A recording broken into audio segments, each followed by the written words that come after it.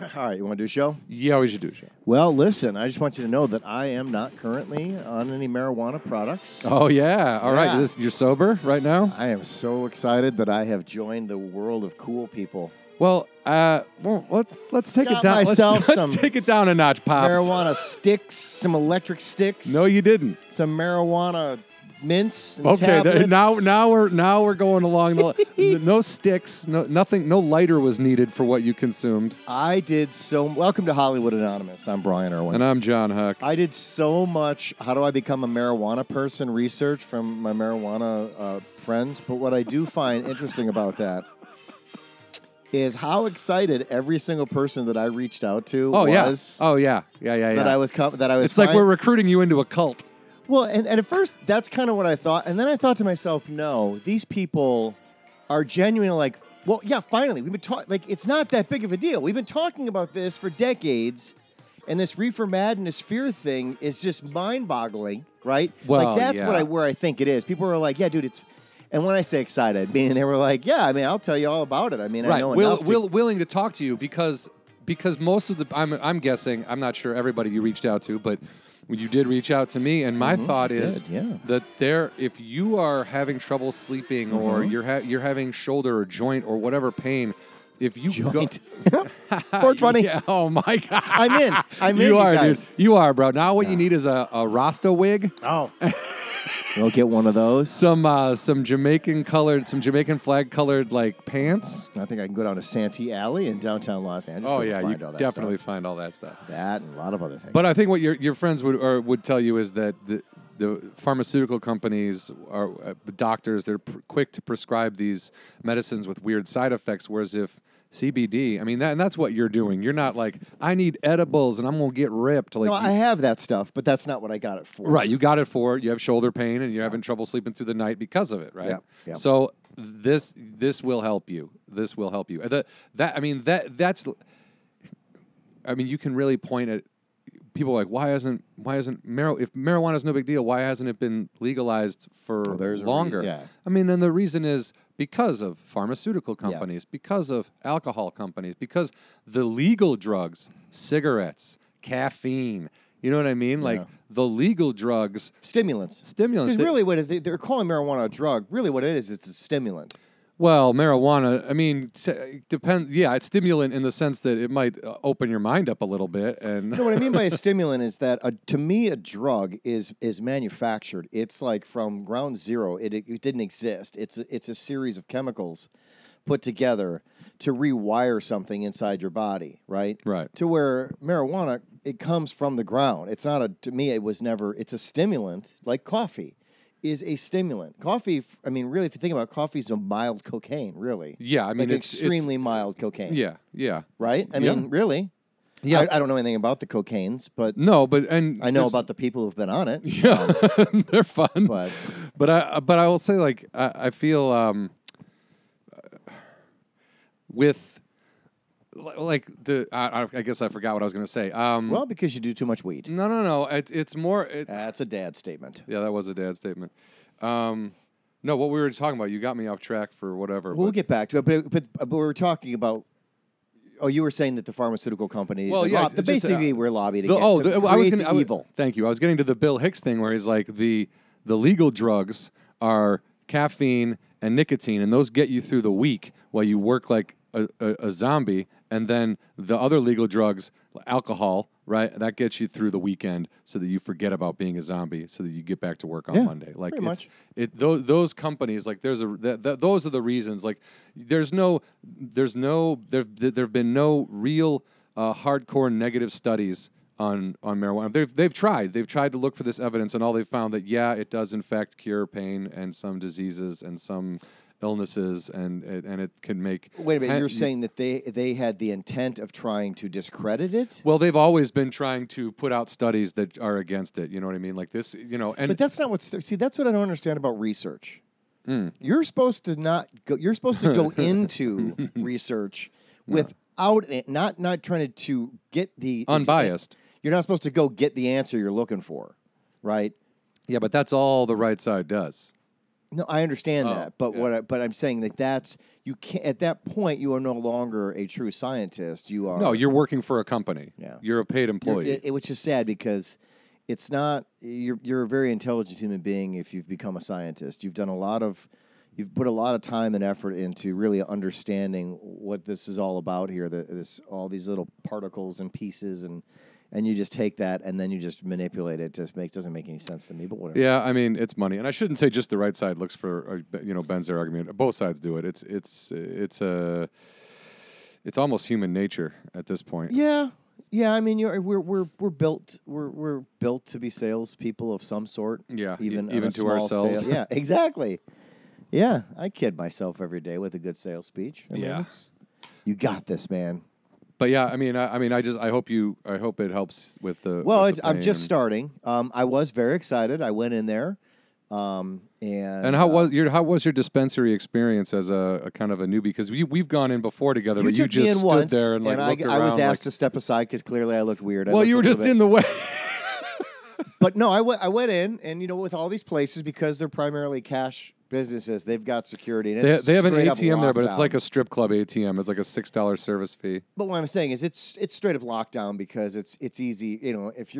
If you are a thief, if you're going cash business. That was they used to get robbed all the time when they started Yeah, before that's it why was they've got armed legalized. security. Oh man, they all had still do. security. Yeah, yeah. So I went in and I was like, I said to the security guard, I'm like, hello, I've never been here before. What do I do? And he's like, He's like, all right, nerd. He's like, here we go. He's like, just sign that thing here and just give me your ID. I'm like, okay. He's like, all right, go in.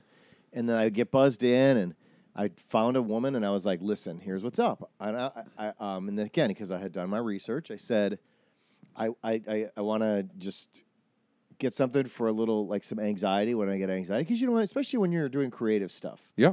Sometimes your anxiety of trying to get something done gets in the way and it creates mental blocks and like that. So it's just that part of it. Shoulder pain, back pain. I think sleeping. And so I yeah. gave her those and then we talked about it and she showed me several different options and I made my own choices as far as what I wanted. And I got CBD, so there's no THC in that whatsoever, but it does work. The one I got though, I didn't get it.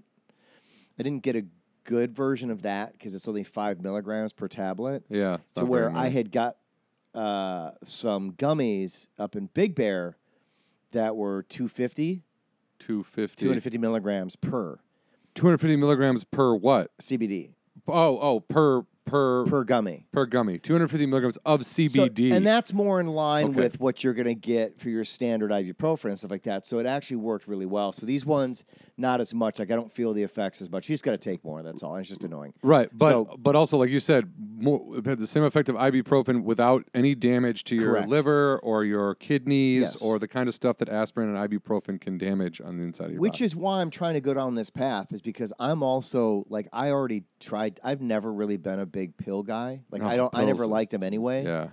And I know you and I joked about before when I had those teeth problems and I got the remember you said I was doing speedballs. Oh yeah, what were you doing? Coffee and having Coffee a and Tylenol 3 or whatever? No, not Vicodin. What's the one right above Vicodin? Oh, Not OxyContin. no. I forget what they're called, but you know what I'm talking about. But they're not Xanax because because it was for it was pain. yeah, not Dilaudid, not Dexatrin. No, not Dexatrim. I'm not. No Dexedrine. It's but that wouldn't be it either. That wouldn't be for. Bottom line is, it was a narcotic, and something one step below OxyContin, and I forget what it's called. Yeah. Anyway, heroin in pill form, and I was stoked. And you were like, "Hey, dude, you should probably stop mixing those things." And I was like, "Oh, okay." What were you were mixing it with what though? Well, no, I was just pounding down a boatload of caffeine. Oh. And then I would take one of those pills, and I was like, this warm excitement Yeah. came over me, and I was like, let's go sell some product. Let's do this.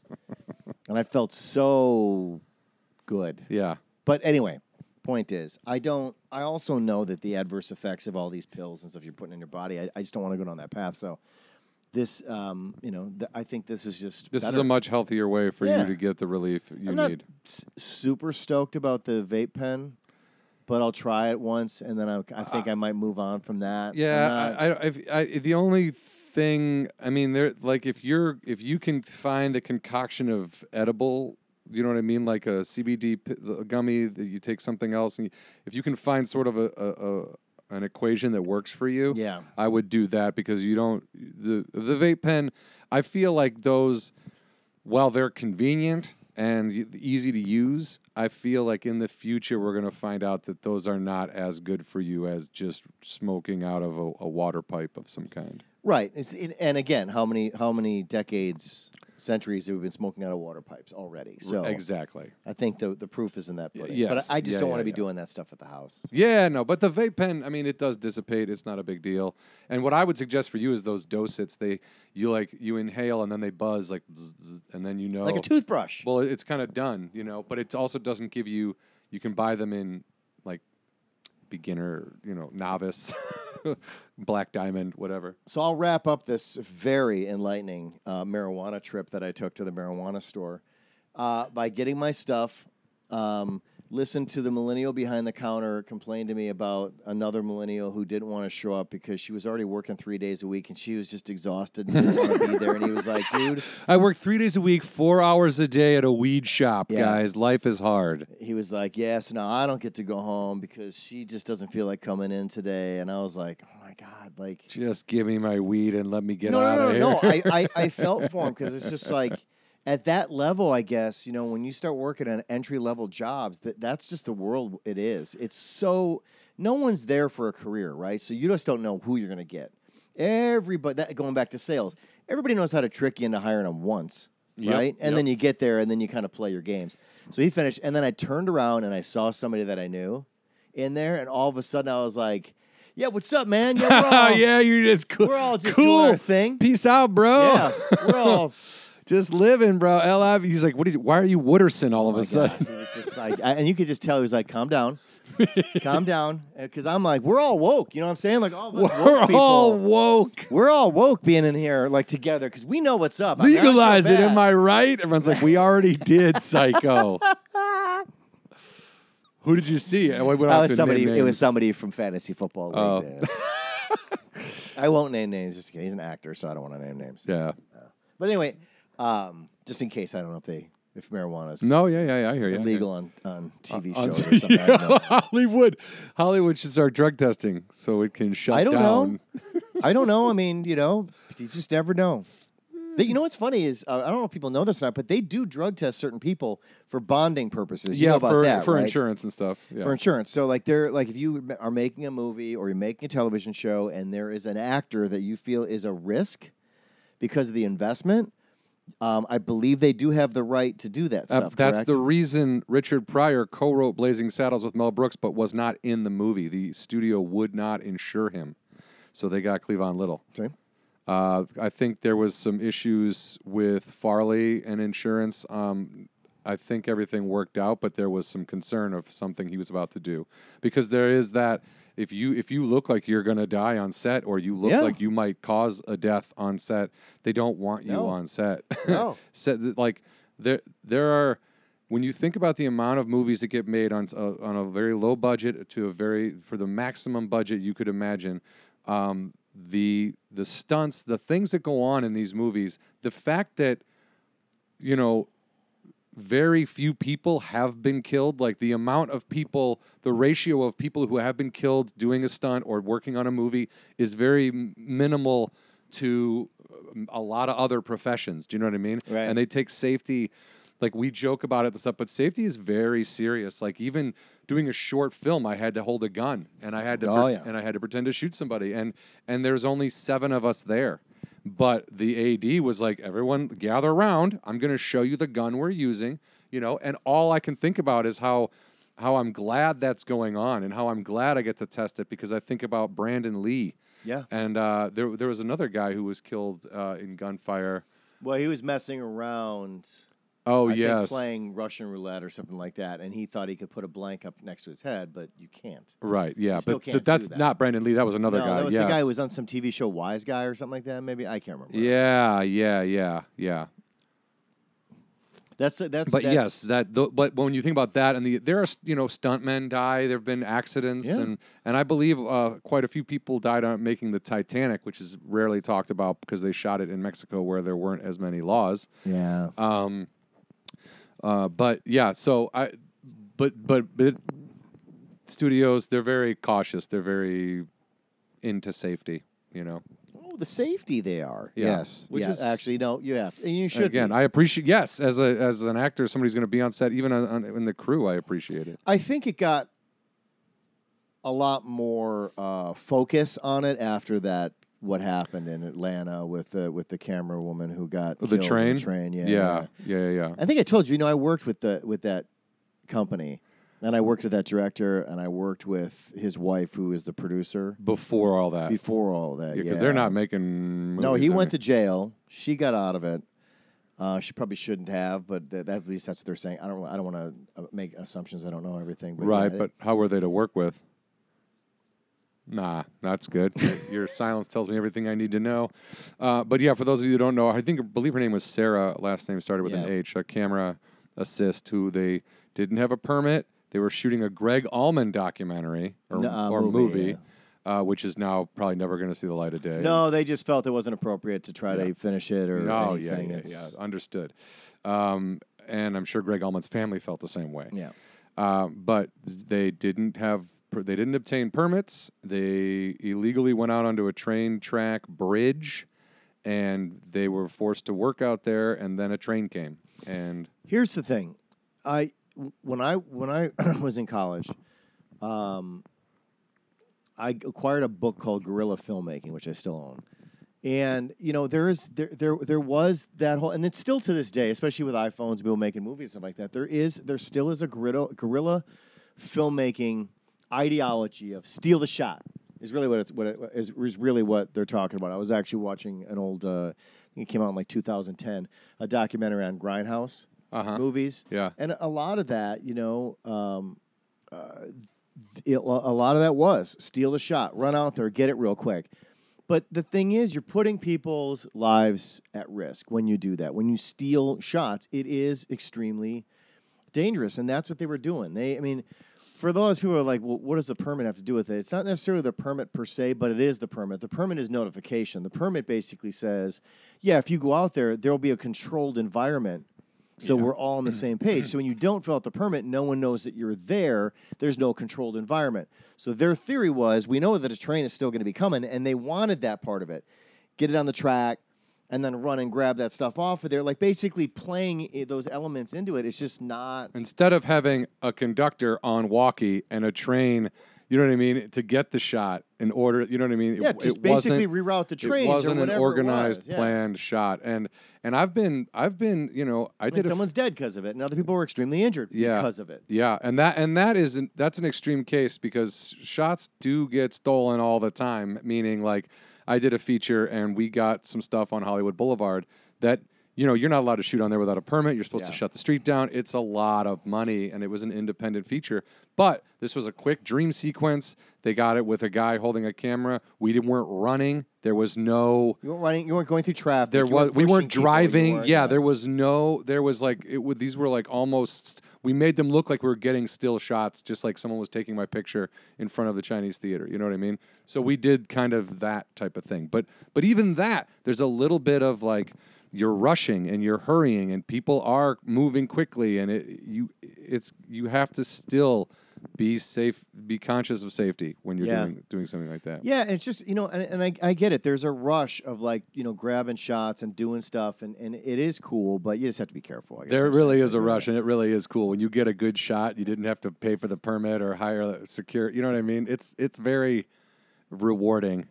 And look, the other side of a lot of people's stories, and I used to hear this a lot when I ran the Herald, was that, when you're on a shoestring budget, the argument is like, these permits and all this paperwork, this costs money, it costs thousands of dollars, it's going to kill our budget, or we won't be able to film it.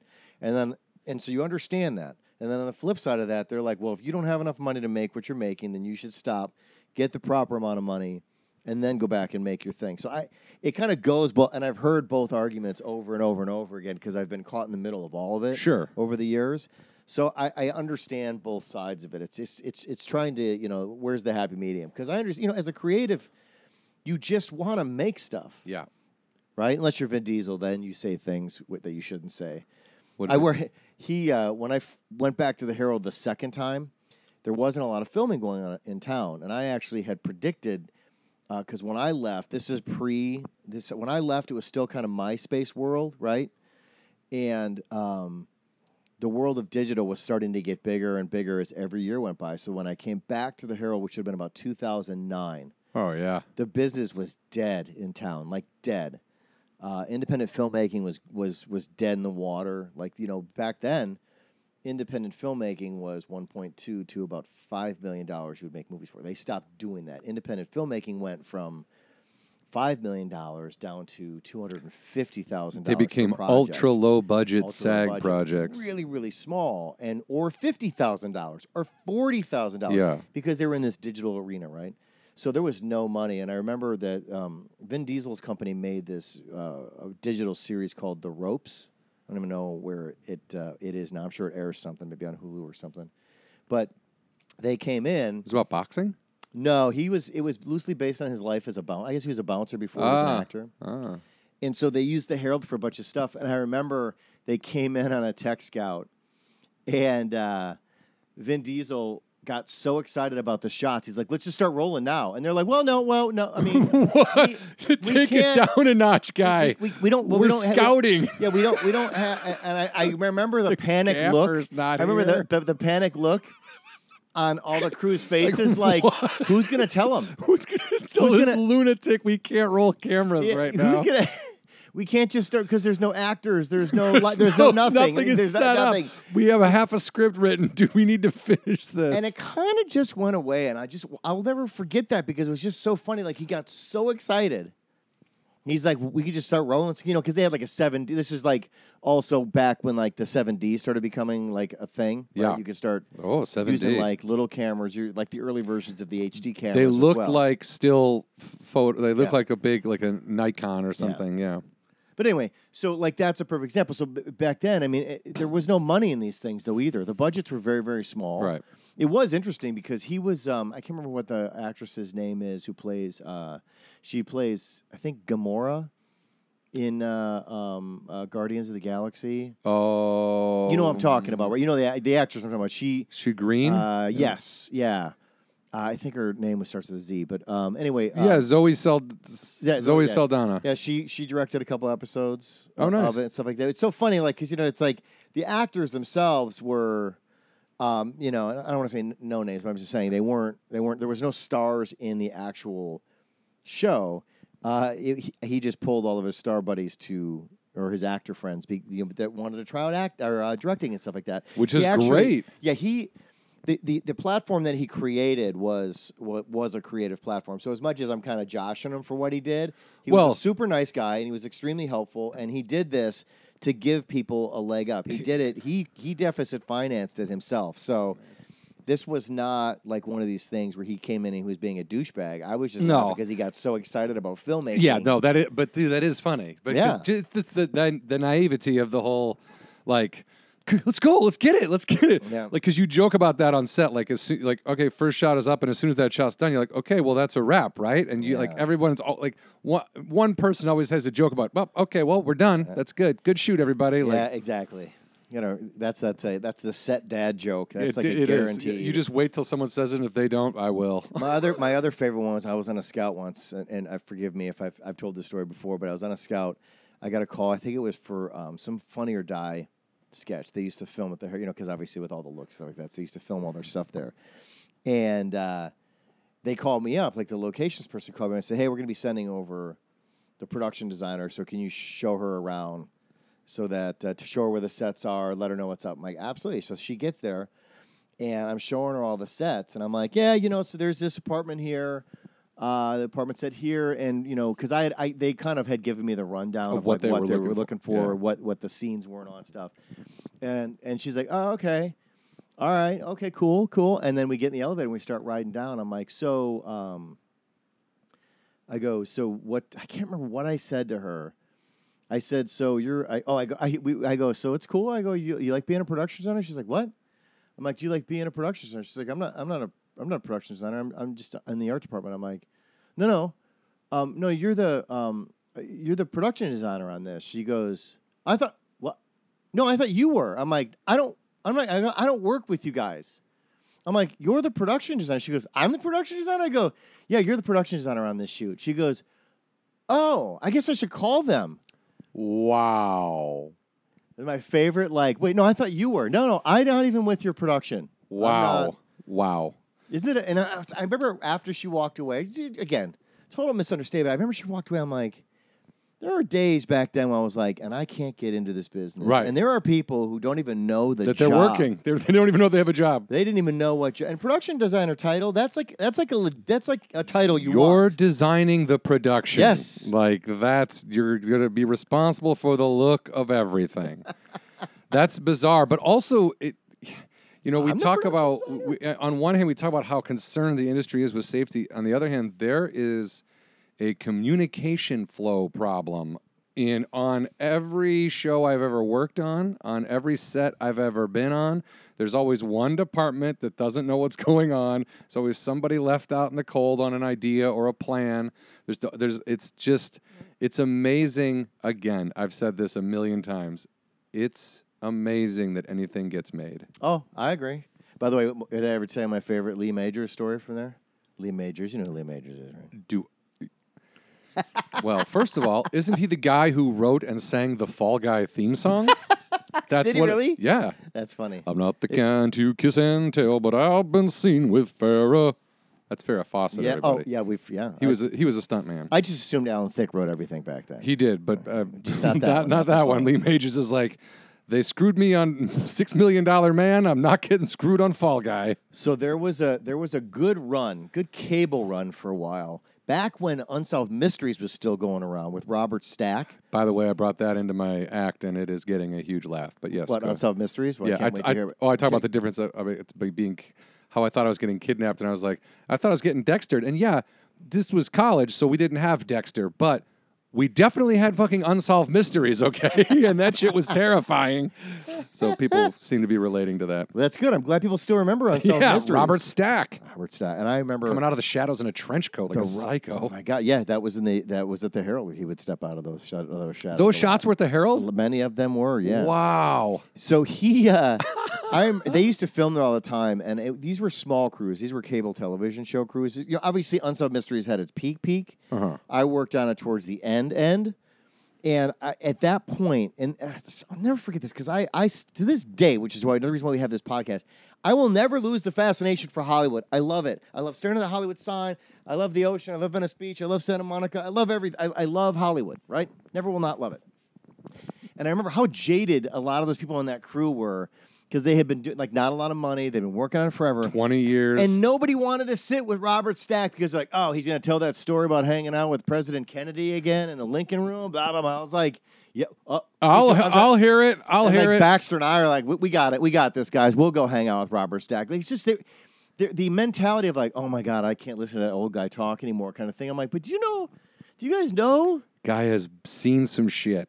Unsolved Mysteries was the end of his career. Yeah. And it was on for 20 years. Yes. You know what I mean? Yeah. That's the guy who figured it out. He's from the Untouchables, you people. Dude, yeah. Get your shit straight. I mean, again, it's just all those. Charles Durning came through, and I remember Charles Durning. One of my favorite movies as a small child was the Muppet movie, the first Muppet movie that came out, and I remember Charles Durning being there in that movie, and I just remember him coming in working on a Hallmark movie, and I was like, God, I mean, to me, I was like, this kind of stuff was really cool. You know what I mean? Or Ed Asner coming in. I was just going to say, I know that Ed Asner was there. That guy has been, he's shot somewhere a week before I've shot just about everything I've ever done.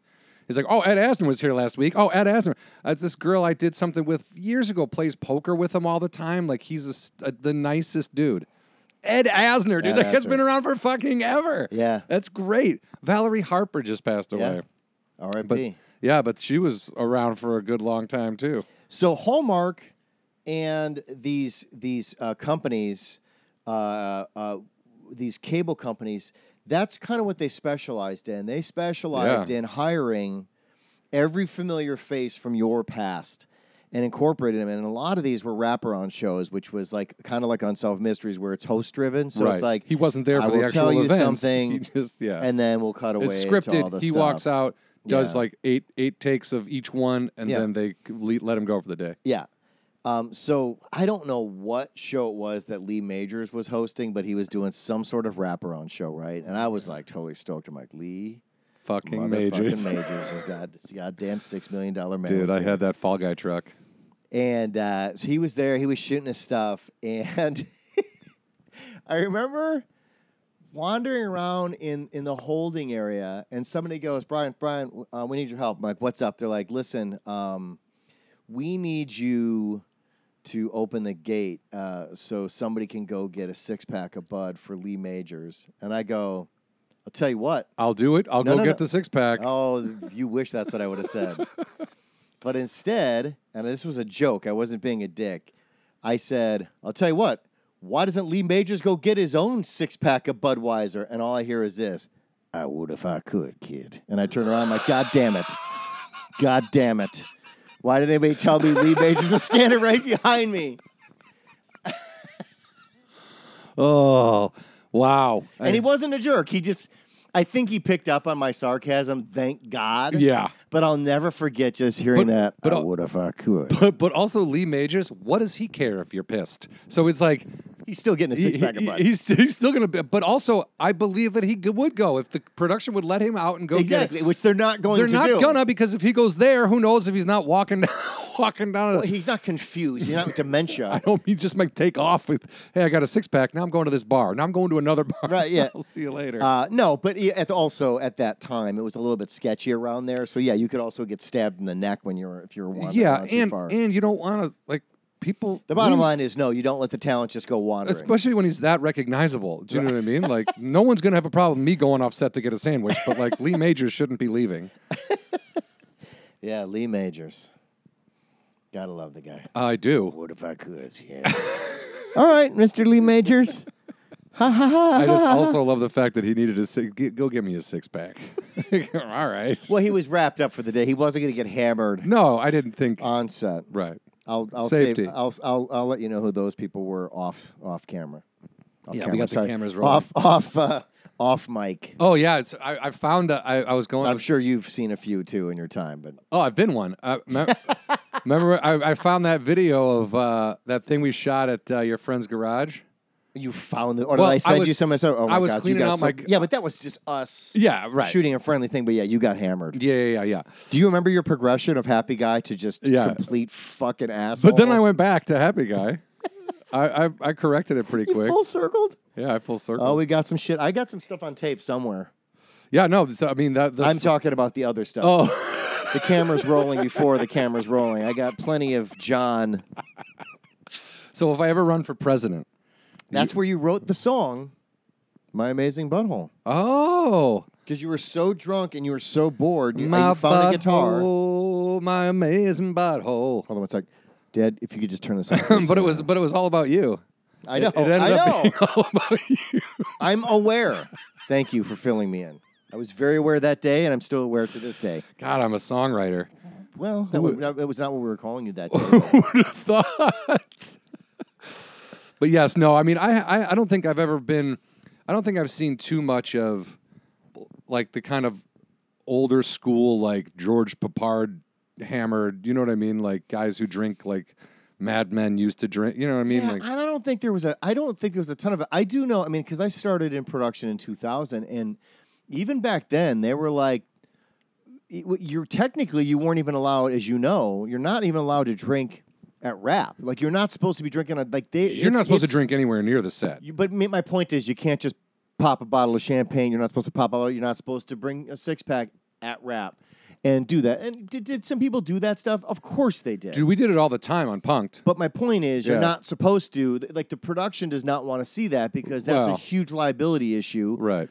If you're still on Set, location, company you're still on time. set. If you're behind, if you're in the boundaries of that, you're not supposed to be doing that. But of course, people did that stuff. I mean, I remember pounding beers with the crew just like at the back of someone's tailgate Yeah. on the side of Mulholland, just after a shoot one day. Like we would like if it was going to be a long week or a long couple days, production was really good about, hey, let's go get some beers and put them in the cooler, and then we were really good about abusing the shit out of that and making him go, okay, maybe we won't be doing that anymore.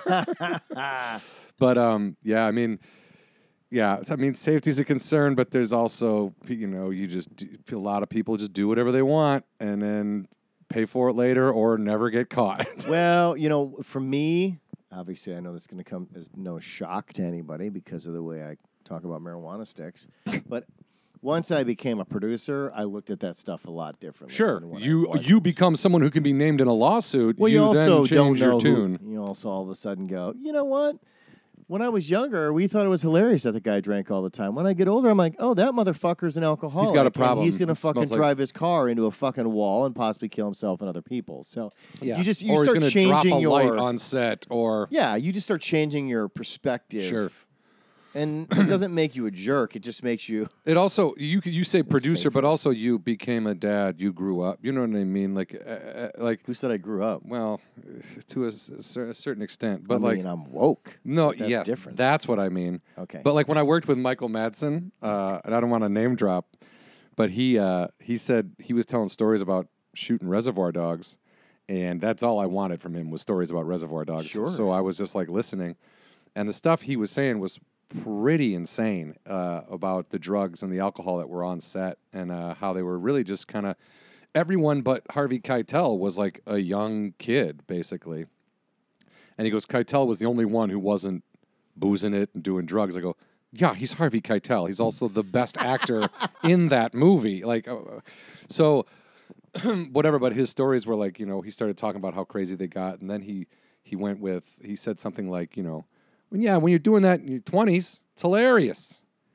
Doing it in your 40s, Sad. that's a little sad. And I was like, ooh, that's some wisdom from. And I was in my mid 30s at the time, so I was like, oh yeah. So you still had time. You were actually doing the math. You were like, I did the math, and slowly, like, I was towards the end of that part of my life, without really knowing it at the time. But like, also a week later, he was arrested in Italy, pissing on cars or whatever. Okay, he was good. So doing, he passing really out had- in a hotel he really wasn't as lobby. profound. Yeah, it was crazy. there's no practice what you preach situation.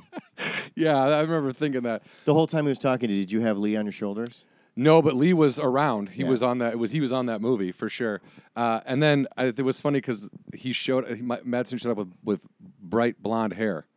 Like they hired Michael Madsen, the guy who they saw in Reservoir Dogs, and they got Guy Fieri. Like his hair was spiked up. Guy His hair was spiked up and everything, and they were all like, the director's face was like, huh, okay. And then at the end of it all, I go, oh, is Madsen still here? And they go, nah, he left. I go, oh, where's that robe? They go, he took it. He just left in his wardrobe. You were going to take his robe? No, I just wanted to see it. His robe I just wanted DNA? to see it. I just wanted to see it because it was funny looking. But Hold on. All right, I'm done with my pee break. all right. So the two funniest I'm things. not editing this. It's so funny. Remember when we first started? I'd be like, all right, we got to take that part out. I'd be like, for what? For who? You want to show? Well, I think what we're doing now is we're showing people behind the scenes. Oh, yeah. Okay. And we're back. The two funniest things Madsen did though on that movie, to me, were when the director was walking him around the set and showing him like what his action was going to be and where he was going to be standing and everything. He was in the scene. He's just supposed to be making sangria, so he's just cutting up fruit, throwing it in a punch bowl or whatever, and that's how he's supposed to talk to us while he's doing that. And the director goes, "Do you see anything you don't like? You want anything out here? Is there anything?" And he just goes, "A gun." And the director goes, "Excuse me?" He's like, I would have a gun out here. Can we have a gun?" And the scene is like the backyard of Cuba Gooding Jr.'s house on like a Saturday afternoon. Wait, like, his real house? well, it was supposed to be his real house. It was a house we were shooting at. But like there was literally he's just a guy in the backyard making sangria. He's like, I would normally have a gun. And the director's like, we don't have any guns. He's like, Did you get him a gun? and he goes, no, he goes, okay. And then he was like, when he would do the whole thing was we walking back, like we see him, we know who he is. He's playing Michael Madsen in this movie. We see him, our characters see him. Oh, so he's saying, as Michael Madsen, I would have a gun. Yes. Oh. That was the funniest thing. It's like he's playing himself and he's like, normally I would have a gun. It's like, to make sangria, dude, you don't need a gun. That's amazing. Okay. So then he goes, when me and Jed Reese was the other actor I was with, and we do the scene, and we're supposed to be like, hey, is Cuba Gooding Jr. here? And he's supposed to be like, nah, just me. And then he turns, he goes, no, just me. Michael Madsen, like says his full name, and every time it was all I could do to like keep from laughing. But it was a lot of fun to work with that guy, and I'll say that I don't know if he was trying to do this or not, but he inadvertently gave me a lot of confidence by like he would see me and Jed together, he would chuckle, go, you know, whatever you guys are doing, this works and it's funny and I like it, and like he was just very complimentary of everything and I always want to hear crazy fucking stories about booze and drug abuse on sets of movies from back in the day. Like, I find that very interesting and it definitely captures my imagination. But he was just like I make jokes about him and stuff. But he was really fun to work with. You know what I mean? Just a really solid dude. And I would love it. And we did another scene where I was supposed to be, we go to a Hollywood party and I'm all nervous and I don't know what's going on. And I try to go use the bathroom and he comes out of the bathroom with like 2 women and he just looks at me and I'm like, oh, Michael Madsen fucks 2 chicks at once. So bizarre. I worked on going back to the Herald, I worked on a shoot with him, low budget, and he was in it. Gary Busey was in it. Yes. And the funny thing is, both of those guys like to smoke. Gary Busey likes to smoke cigars. Madsen at the time was smoking cigarettes, and obviously you're not allowed to smoke on set, so they would always hide, which was always hilarious. I caught Michael Madsen hiding behind a desk when I came in. Because, you know, back then, like, I was the enforcer, right? I was the guy that you dreaded having step on set because there was a pretty good chance I was going to bring something up that did not please you. Well, right. But also, cigarette smoke, you can't hide it. No, that's what I'm saying. That's what was so funny. You can't hide it. I literally just looked at him, like I leaned over, like around the corner and gave him the what's up. Like, I'm not going to tell you to stop smoking. I think we already know. Like you already know you're not supposed to. So I just gave him the look, whatever, and we both just kind of laughed it off. I didn't care. But there was this other scene where they were down in the basement, and the basement at that time was extremely old. Like, it's about 100 years old. So like, for a lot of people that don't understand this, you know, when buildings eventually get rehabbed, doors, those things have value. Like they take that stuff off. It has not historical value, but like they're so old that people will buy that stuff. It's got secondhand value to it, right? So they called me down. They're like, "Hey, Brian, we got this scene where he's a cop. He wants to kick this door in." And I'm like, in classic independent, I'm like, "Well, okay. Do you guys have your own door that you're going to kick in? Because you don't just kick in our door, this door." And they're like, "No." And I'm like, "Well, you can't kick this door." And they're like, "All right, we'll just tell him to just, you know, open it up." He'll kick it in. And I came down later, and I went over. I'm like, "The door got kicked in," and they're like, "Yeah, he kicked it in." And he came over. He's like, "Yeah, you sorry about that. It just felt right." And then like that was the end of it. And I was like, I mean, at the end of the day, I didn't do anything about it. But I do think it's really funny that production was like, "Oh, okay, so are you leaving now, or where are you going? Mm-hmm. Where are you going to be?" It's always. I'm surprised they asked you first, because in that case, usually it's do it and then ask for forgiveness. Do you know what I mean? Right. Because they were going to do it anyway, and you kind of knew that anyway, walking away. You were like, unless you stand right there, and even if you did, they probably would still do it right in front of your face and go, "Oh, sorry about that." And they know you're not going to jump in the shot and go. I did that once. Well, once, but I mean, if Michael Madsen was about to kick in a door, you go, "Hey! No, you would have watched him kick it in and then looked at the director and gone, "Hey." Well, you know, it's funny. In a lot of productions, they use the talent as their shield because they're like, "Well, he's not going to yell at the actor. Yeah. He's going to yell at us. So we'll let the actor do whatever the actor does." And then go, "Ugh, sorry." And go, "Yeah, I mean, you know actors, right? Like they're in the moment, they're method." And on that same film, though, it was these 2 young directors, and I felt really bad for them. I think again, forgive me, probably have told this story at some time in our 150 some odd episodes, but so Busey was on that one. The problem with Busey on that was that he didn't want to smoke cigarettes. He wanted to smoke cigars, but he didn't have any cigars. He needed production to go get him some cigars. And guess who wouldn't? Because then they were like, "Well, no, we can't really just be getting you cigars." He's like, "Well, you know what?" And they're like, "What?" He's like, "Well, my character smokes cigars." So now he's turned it into a production-related, character-driven prop issue. So then production shuts down for like 2 hours because this is back when they were making this movie. Downtown Los Angeles is not what downtown Los Angeles is. You'd have to go find a place that sold cigars, and it was probably Beverly Hills or somewhere weird. Everything downtown at that time was a front. Boarded up. Every other store was selling DJ equipment. And you have to ask yourself, how many DJs were there that you needed to have 75,000? They're all fronts, right? Yeah. Or selling jeans and DJ booth or DJ equipment. So I just remember them just listening to the radio back and forth, like, we don't know when he's coming back with cigars because we found some, and Mr. Busey said he didn't like that kind. And we told him, Mr. Busey, there's no other cigar place around here, and we have to get back to filming because he wouldn't come out of his trailer until he got his character cigars. Yeah. Right? So eventually he got his character cigars, and he did that intentionally so that he could smoke them on set. And the thing is, you could smoke them when the camera's rolling, and then you're supposed to hand the cigar or the cigarette to a prop master who takes it, puts it out, and again... cuts it, makes it sure it's the same size when the scene starts up again. Yeah, he would just go sit over in his chair, and I just remember him defiantly sitting there, staring at me, smoking his cigar because he knew. He's like, what are you going to do about it? What are you going to do about it? And I was like, I just found it I found the guy to the point where, like, I was like, this guy's just now, he's just entertaining me. He's like, a caricature I'm not of gonna himself. get mad. Yeah. I can't get mad. He knows I'm not going to get mad because he knows he's Gary Busey. I know he's Gary Busey. He knows that I know his baggage because he knows his baggage. He's it's very like the aware. whole thing. Yeah. And that was that same movie where he didn't come out of his trailer when he decided at the end that his character didn't want to die. And I think I told you that story before, right? His character didn't. His character was supposed to get killed in jail, and it was actually the last shot of this production. And it was also a crucial scene where they were, because I remember couldn't them tie going, the movie together without they're it. like, sir, we're sorry, but the character has to die. He goes, no, I've been thinking about it. I don't think he should die anymore. They're like, well, he has to, because if he doesn't, the actual story doesn't make any sense. He's like, lost. and he's like, well, you guys will figure it out. I'm going to go ahead and stay alive on this one. They're like, no. And again, hours go by. And this is like, it's the last day of the shoot, right? So you can only imagine. It's got to be like 2 or 3 o'clock in the morning. Everybody wants They're to go exhausted. home. It's an independent film. Everybody's just working toast. for no money and pissed. And he finally concedes. They wrap, and then everyone's like, woo, all right, we're wrapped. Let's get out of here. And he's like, whoa, hold on, everybody. Hold on first. And he's like, hold on a second, everybody.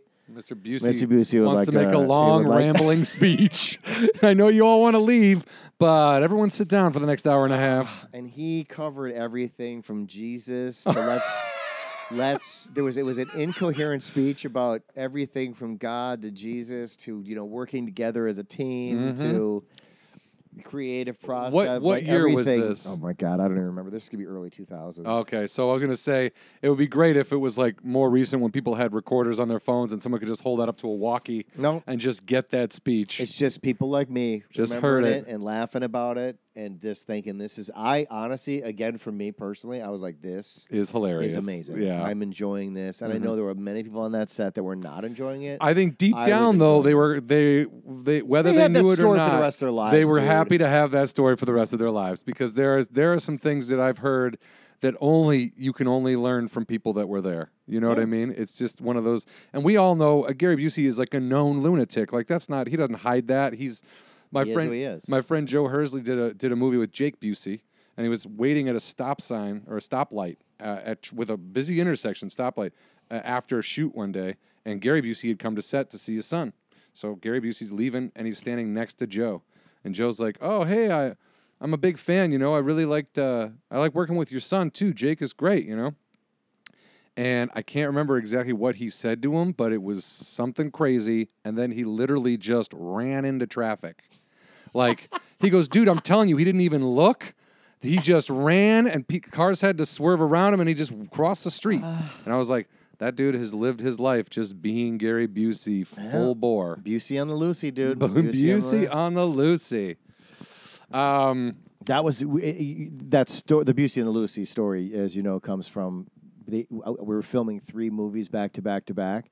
2 of them were filming at the exact same time. All 3 of them had Gary Busey in it. Oh my God! This is back apparently. You also learn that independent filmmaking has their circuit, the guys that they pull from that guarantee that they're going to get distribution. Mm-hmm. And he was one of those names, Steven Seagal. Like there was just certain guys that you knew what was coming with them. You sunk the budget into them because they were the only way that your movie was going to get seen. It was going to get more people to I don't know if you remember Raul D saying Yeah. that about John. Not yeah. but John Candy telling them like, I'm only here. Yeah. So this movie gets seen. Yeah. You guys are the stars, which Yeah. I thought was very very cool and a very solid understanding of the business and what was happening. But the Busey and the Lucy was, I had 3 films there at once. They were all Gary Busey's. And that day, he actually was not filming, which made it even more confusing. I had somebody working the main gate to get onto the property. And Gary Busey just pulled up, opened up his car door and goes, "How you doing?" and walks past. And the person was new and they didn't know what to do. So they started chasing after him, going, "Mr. Busey, please, you can't park your car, Mr. Busey." Mr. Busey's like, "Yeah, hey, everybody." He's just walking past like a mayor, like waving at everybody. And then the person panicked and just got on the radio and just was yelling, "Busey on the Lucy, Busey on the Lucy." And nobody knew what the hell that meant. And finally, I get, take it to 2, and it's like, wait, car, it's blocking the thing. He's not even supposed to be here today. He's not on anybody's call list. And he was just walking around like everyone's confused. Like, what is he Showing up doing to work here? when he doesn't have to be He's like, there. "How's the guy you guys doing over there?" He walked into the wrong set. And the funny thing about it is this specific scene that they were filming was this Jenny McCarthy movie called Dirty Love. Dirty Love, and John Asher, who she was married to, I believe at the time, was directing it. They were actually, Jenny McCarthy and John Asher, they were actually super cool people. They were easy to get along with, easy to work with. That whole production was easy to get along with. And they were filming some weird scene in that room where this guy has a fish in his butt as a sexual deviant kind of thing. Uh-huh. And so they're filming that scene with this guy bent over With a fish in his ass. with the fish in his ass, and Gary Busey just walks into the scene. He's like, "How y'all doing it today?" They're like, Cut. And I remember one person not going, in I just this. remember hearing one. Actually, I'm sorry. It was 2 of the 3. He was not in that movie. And I remember hearing on the radio, "Is Gary Busey in our movie?" He is now. That's what somebody said. They were like, "He's not even on this." Everyone's looking at their call sheets like, am I supposed to be watching Gary Busey? I don't have him listed here. Gary Busey is on set. Gary Busey is not on our movie. I understand that, but I think you're going to have to tell Gary Busey that. Yeah, Gary Busey is walking around shaking everyone's hands. We're still rolling. Gary We are Busey's still the rolling. mayor of your production company. He is trying to shake the fish out of the man's butt. He is Gary Busey. He's just telling stories about when it happened to him. Oh, yeah, this has happened to me before. Gary Busey has left set. We can go back to filming now. I just love it. 2 movies he's in. 1 he's not, and he just walks onto that Walks set. onto Like, that hi. set. Busey on the Lucy. That's very funny. I wanted to talk a little bit about pitching. You mean baseball pitching? Yeah, 'Cause what I have the some Cubs are techniques. doing and why they haven't acquired anyone and how they're going to eat their own assholes during the playoffs. The Dodgers, I think, are going to dominate the NL. Then they're going to play the Yankees. Yeah. If the Astros beat the Yankees, I'll be surprised, but I wouldn't be completely shocked. Let's just peel it back a sec here and not talk about baseball per se, but went to a game yesterday Oh, yeah? and with the wife and one of the kids, and there was a couple sitting behind us, and I see a lot of these pictures. When I used to spend a lot of time on the interwebs, people who stick their bare feet through seats to relax themselves on planes and stuff like that. Ugh.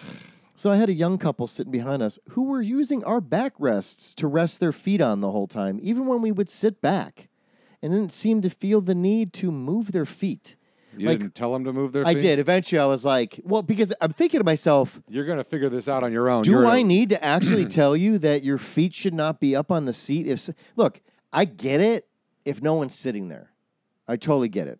I do that all the time in benches and seats like that. But come on, man. Yeah. And I was like, I didn't want to be angry dad. You don't have to be know what I angry, mean? Dad. You can state the facts. And the facts are, we live in a society. Get your fucking feet off my seat. But You know. I got but so anyway, we went to the game. And they were scoring a lot of runs in that game. It was like a 16 to something. It was Beat down? Who'd they yeah, play? but sometimes when we go to the games, there's no runs. And Yeah. no one's really hitting the ball, and if the pace is slow, it feels slow. And that game also had a delay in it because the umpire got hit, and he had to be Oh. replaced in the game. Like it just went on and on and on.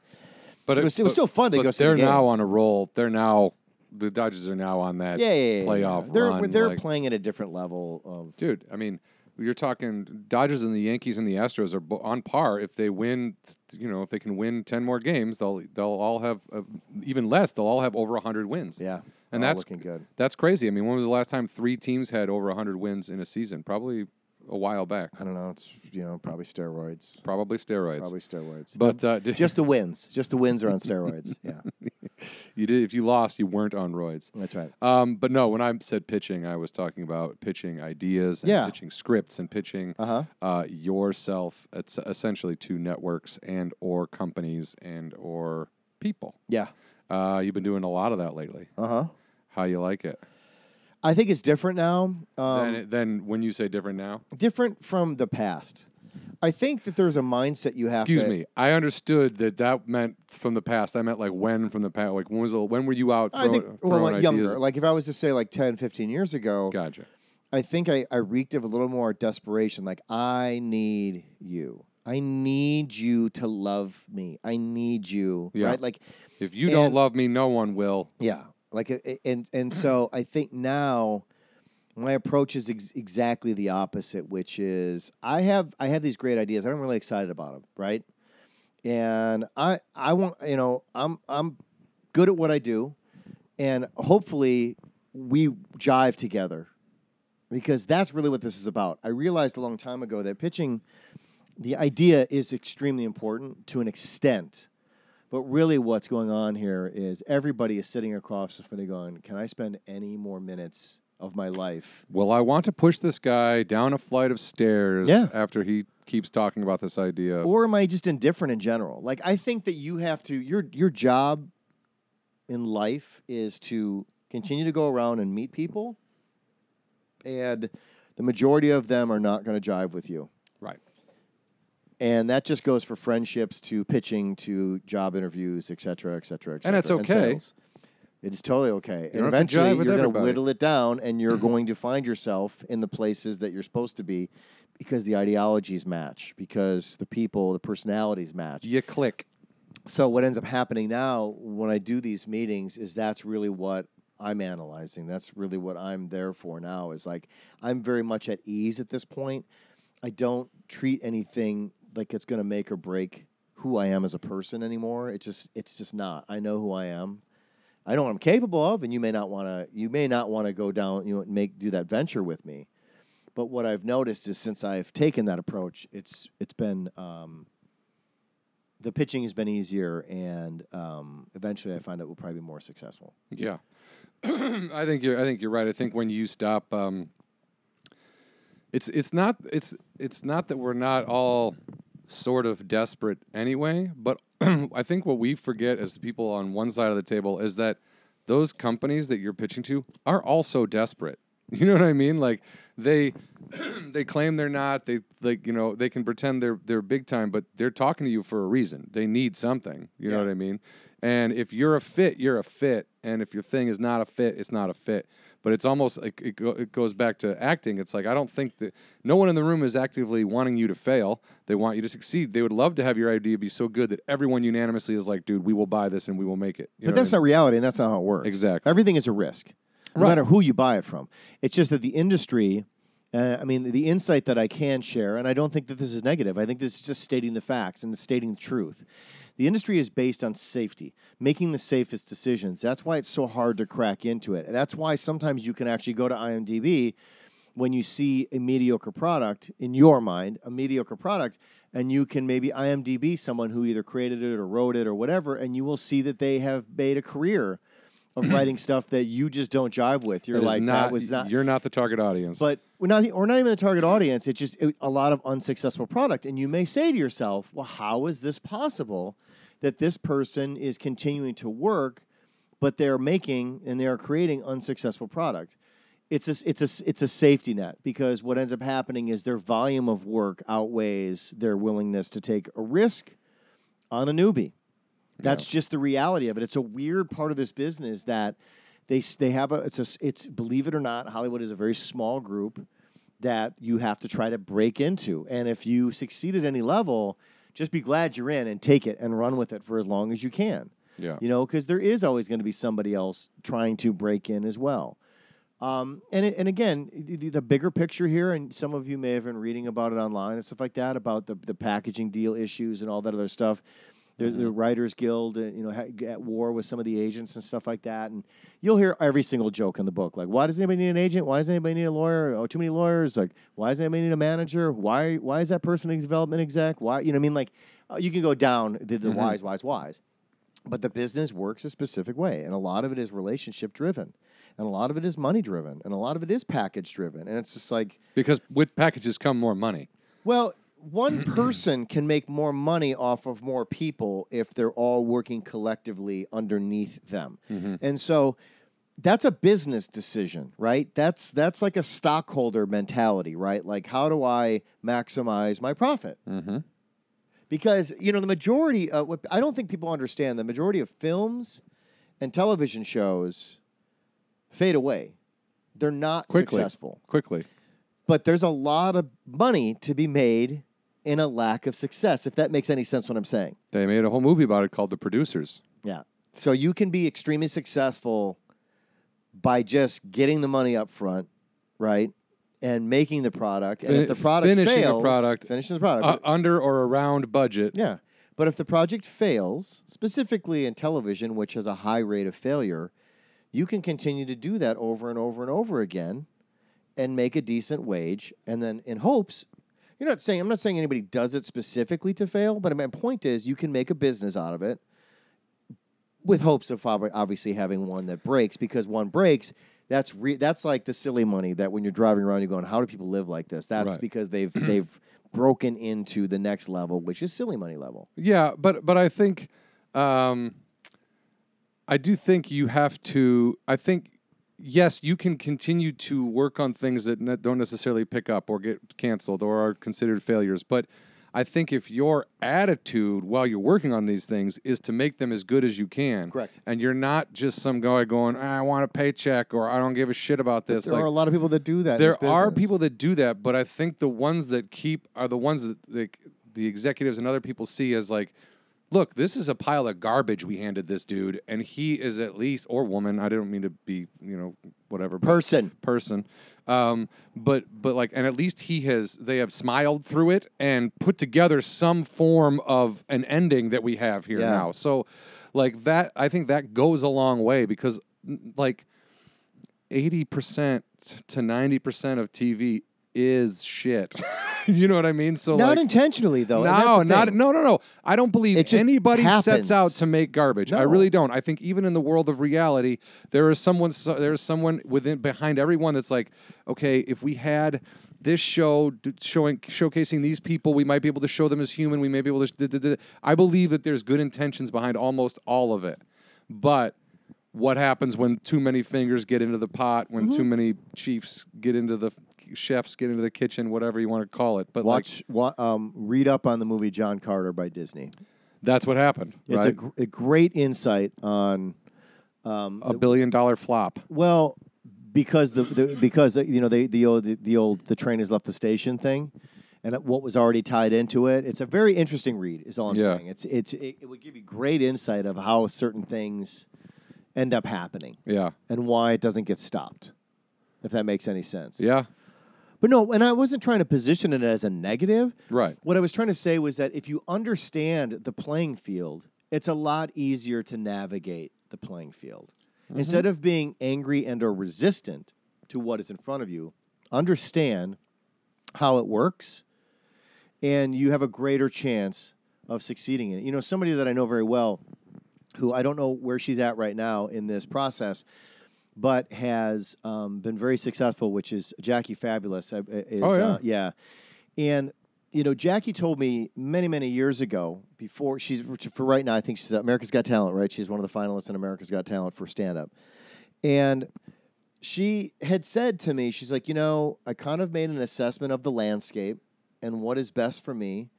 And she's like, so I'm really going to put all my energy into being this Jackie Fabulous stand-up comedian, and that is my goal. I'm not going to try to get into writing. I'm not going to try to get into acting right now. Like I have a plan. Laser focused on Laser just stand-up. focused. And I was like, all right, good luck with that. I know a lot of people that it's not an easy path. And you know what? She stuck to it, and it took years and years and years. And it's funny, and it's actually great to see it pay off. Oh, yeah. Yeah, when it does pay off for somebody, because I knew when they had said that. Like I saw when they said, "This is what I'm. You know what? I'm not messing around anymore. This is what I'm going to do." Yep. And to see it pay off has been awesome. And again, she made an assessment. She made a business decision based on what her needs were and what she saw and where she could succeed, how the business worked, and how she could succeed in that business. And that's what I'm talking about. It's like understanding your playing field and knowing what you have to do in order to get there. And she's a perfect example of that. And in doing that, she has that because when she made that decision, the landscape was different. Meaning there might not have been enough roles for people like her. Yeah. She might have been overlooked for certain things that she could have been great in. Whereas, so why focus on the acting if she sees that as not a viable option? She focuses on the stand-up. The stand-up has now gotten her to America's Got Talent. She is soon like a household name, technically, within the Midwest and the people that are, that love those shows. Like people will always remember Jackie Fabulous. Her touring is gonna increase. She's gonna make more money. She's gonna do more shows. She's on, but also at the same time, she'll get noticed by people in Hollywood who are like, "Oh my God, you know who would be great in this movie? Jackie Fabulous." Yep. By focusing on the one thing, she is now at a time when she is creatively and mentally ready to explore other options. They're going to come to her. Yep. So America's Got Talent. If you do watch it, I highly recommend Jackie Fabulous and Ryan Niemiller, Club Nub, as the two people you should be voting for nonstop, because those are two people that you're right. I've seen the work Jackie puts in. She busts her ass, and Ryan he's been through some shit, you know what I mean? And he has maintained this, I'm going to be a comedian. He's one of these guys that's like, yeah, I had to live in a car on a tour. I had to do, he will do whatever it takes to go tell jokes in some run-down shitbox. Like, he's not, it's got to be Caesar's Palace. It's got to be, he wants to tell jokes. Like, both of them are legitimate, straight-on comedians. And it's a beautiful thing because it's rare these days, to see someone who's that driven to just do comedy. Well, it's funny because the other person, I should have him on the show. I forgot about this. Because he and I used to go at toe to toe because he's like, his IMDb for being a producer goes on and on and on and on because he did so much low budget stuff. His name is Mike Pfeiffer. He's a good dude. And he and I just kind of, when he came in, I was like, this dude's too aggressive, like this low budget guy. I always wanted to push the limits, but that's just how he rolled. And over time, I grew to respect him. And I remember he and I went out and grabbed some lunch one time. And I was like, I want to, I'm tired of doing this, being the Herald Examiner guy. I want to direct. I want to produce. And he goes, hey, can I tell you something? He goes, that's great. He goes, but you can't just say it. He goes, that's the problem with most people is they keep telling me what they want to do. What they want. He goes, I'm going to tell you something and you're not going to like it. You got to start going and doing it. And he goes, you're not going to get a big budget to direct or a big budget to produce. He goes, as a matter of fact, you get the exact opposite. You're going to get nothing. Yeah. And you got to be okay with that. And you have to make that work because you love it. Yeah. That's the only, when you get into the entertainment industry, there is no money. Like, all the money is stuck at the top. You're working for peanuts. Yeah. Whether you're an actor, whether you're a PA, whatever your intro level thing is, you have to love it. There's no, again, I go back to Kyle Kinane saying this, but he's like, some advice he would give anybody who's like, I'm thinking about doing stand-up comedy. If you wouldn't do stand-up comedy for free for the rest of your life, then don't even start. Yeah. Don't start, because if you're focused on like, I gotta get my money, never quit your day job. You can keep your day job and you can have a very lucrative stand-up career. You know what I mean? Yep. There's nothing keeping you from it except, schedule, money, willpower, devotion, just, But it is interesting, again, going and bringing this all back to pitching, which was, I just kind of reshaped, like, what is it? Again, it's what is it that you want and what is it that you're doing about it? Because what you do about it is what builds the confidence, quite frankly. You know what I mean? If you're doing nothing, Then and you go into a room, Yeah. it's going to show. Mm-hmm. It's going to rear its ugly head at some point. So you don't live day to day going, how many pitches do I have today? I just got to get better at pitching. It's not about that. You have to get better at what you do.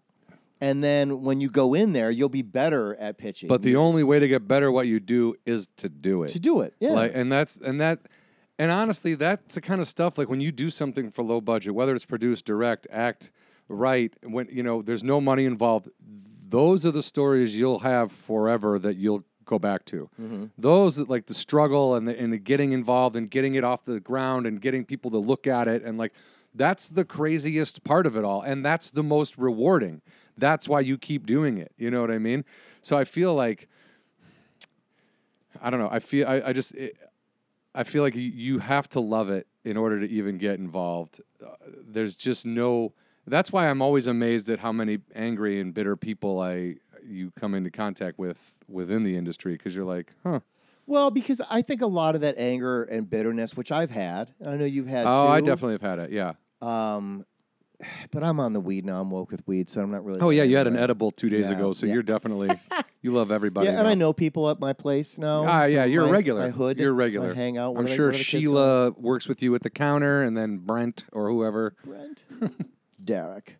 Guy in a Dr. Seuss hat. What's that? Is it a guy in a Dr. Seuss hat? No, but I think that ultimately, again, I'm looking at your shirt. Like you've got the Sortahan shirt on, right? And it was stuff like that, like in the last meeting that I went to, where it really started.